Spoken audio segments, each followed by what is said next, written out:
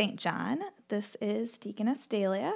I am here with Pastor Adam. Hey, y'all. And we have our very first post-sermon podcast for you guys. Yeah, we'll see how this experiment goes. Yeah, how are you feeling about this? I am anxious that the recording actually works and it is, decent for all yours ears. It did take us some time to set up all this tech equipment. Or I should say it took you quite some time to set it all up. But we have it figured out and we'll just see how this goes. Yeah, we'll see what happens. Shall we get started? I think so. All right. So we are talking about your sermon from Transfiguration Sunday. So tell us, what was the central teaching of your sermon?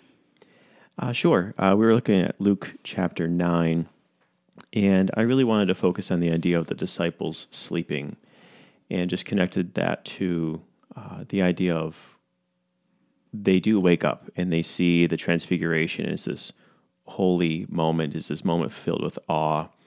And I think about those times in our lives, and yet there's also in Luke's gospel later on when the disciples are sleeping in the garden in the Mount of Olives, and they wake up to Jesus saying, rise, pray, my betrayer is coming.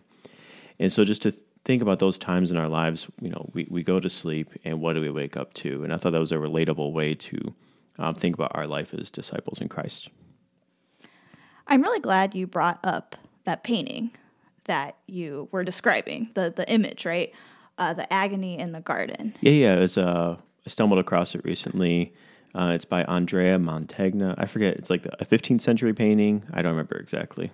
Sure. I'm wondering how many people looked up that painting, too. Well, actually, I forgot to mention it for the second service. But if you're in the second service, it's the agony in the garden. It should be pretty ezy to find. Yeah, there you go. This is why you should listen to the podcast, so you can get the information Pastor forgets to mention on Sunday. Yeah.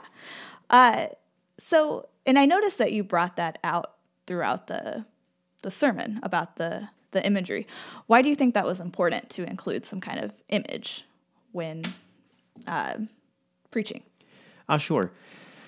Each time when you write a sermon, you do try to think about, so how do you present the information, the teaching that you want to get across? And I remember seeing this painting, and I thought it'd be a helpful way for us to begin with it, thinking about the Mount of Transfiguration, and then we return to the painting, and I do a little misdirection.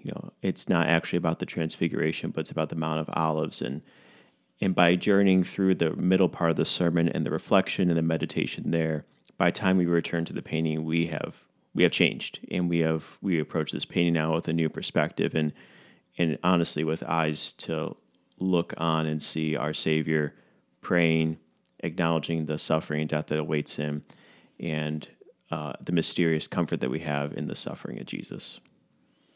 Yeah, that's really awesome. And something that I really liked that you mentioned about the painting was with the disciples sleeping. And one of the last things that you said in the sermon was how when we go to sleep, it's a rehearsal for death. And then when we wake up, it's a rehearsal for the resurrection. And it is interesting to think how the physical things in our lives often point to these spiritual reality.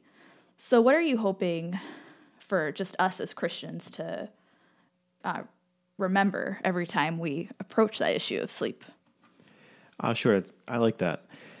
In the Small Catechism, when it talks about the morning and evening prayers that we should do, Luther mentions that we should say the invocation in the name of the Father and of the Son and the Holy Spirit. Amen. And I love how we begin our day and end our day with those words, reminding us this is when I became a Christian. This is when God adopted me as his child. And that in the morning when I wake up, at the end of the day, no matter what happened that day and how I feel about it, I'm still God's child. And the same thing is true at the end of our life. When we do approach death, we're still God's children through our baptism. And on the day of Christ's return and he starts raising the dead, we're still God's children because he marked us in baptism. And so it's this, so much of the Christian life is just living in a rhythm in and around our baptism. Very well said. How did you intend to benefit your hearers in their faith or life? I hope to, my hope was for reflecting on sleeping and those times in our lives when we don't want to go to sleep because we don't want to face what will come when we awake, to find comfort and rest, even in the challenges that come. I didn't say this as well as I wanted to, but I think about the verse when Jesus says in Matthew, "Come to me, all you who are heavy laden and labored, and I'll give you rest. Take my yoke upon you and learn from me, for I'm gentle and lowly in heart, and you'll find rest for your souls. My yoke is easy, my burden is light." And I turned that on its head a little bit in the sermon, that there are these times being a Christian that does not feel easy to be a disciple of Jesus.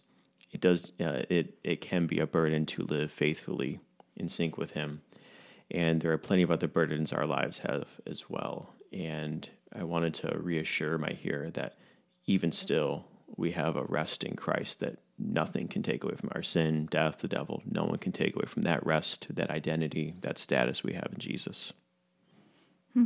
Yeah, I really like that. Just there's still trials and tribulations, but rest is still there in Christ.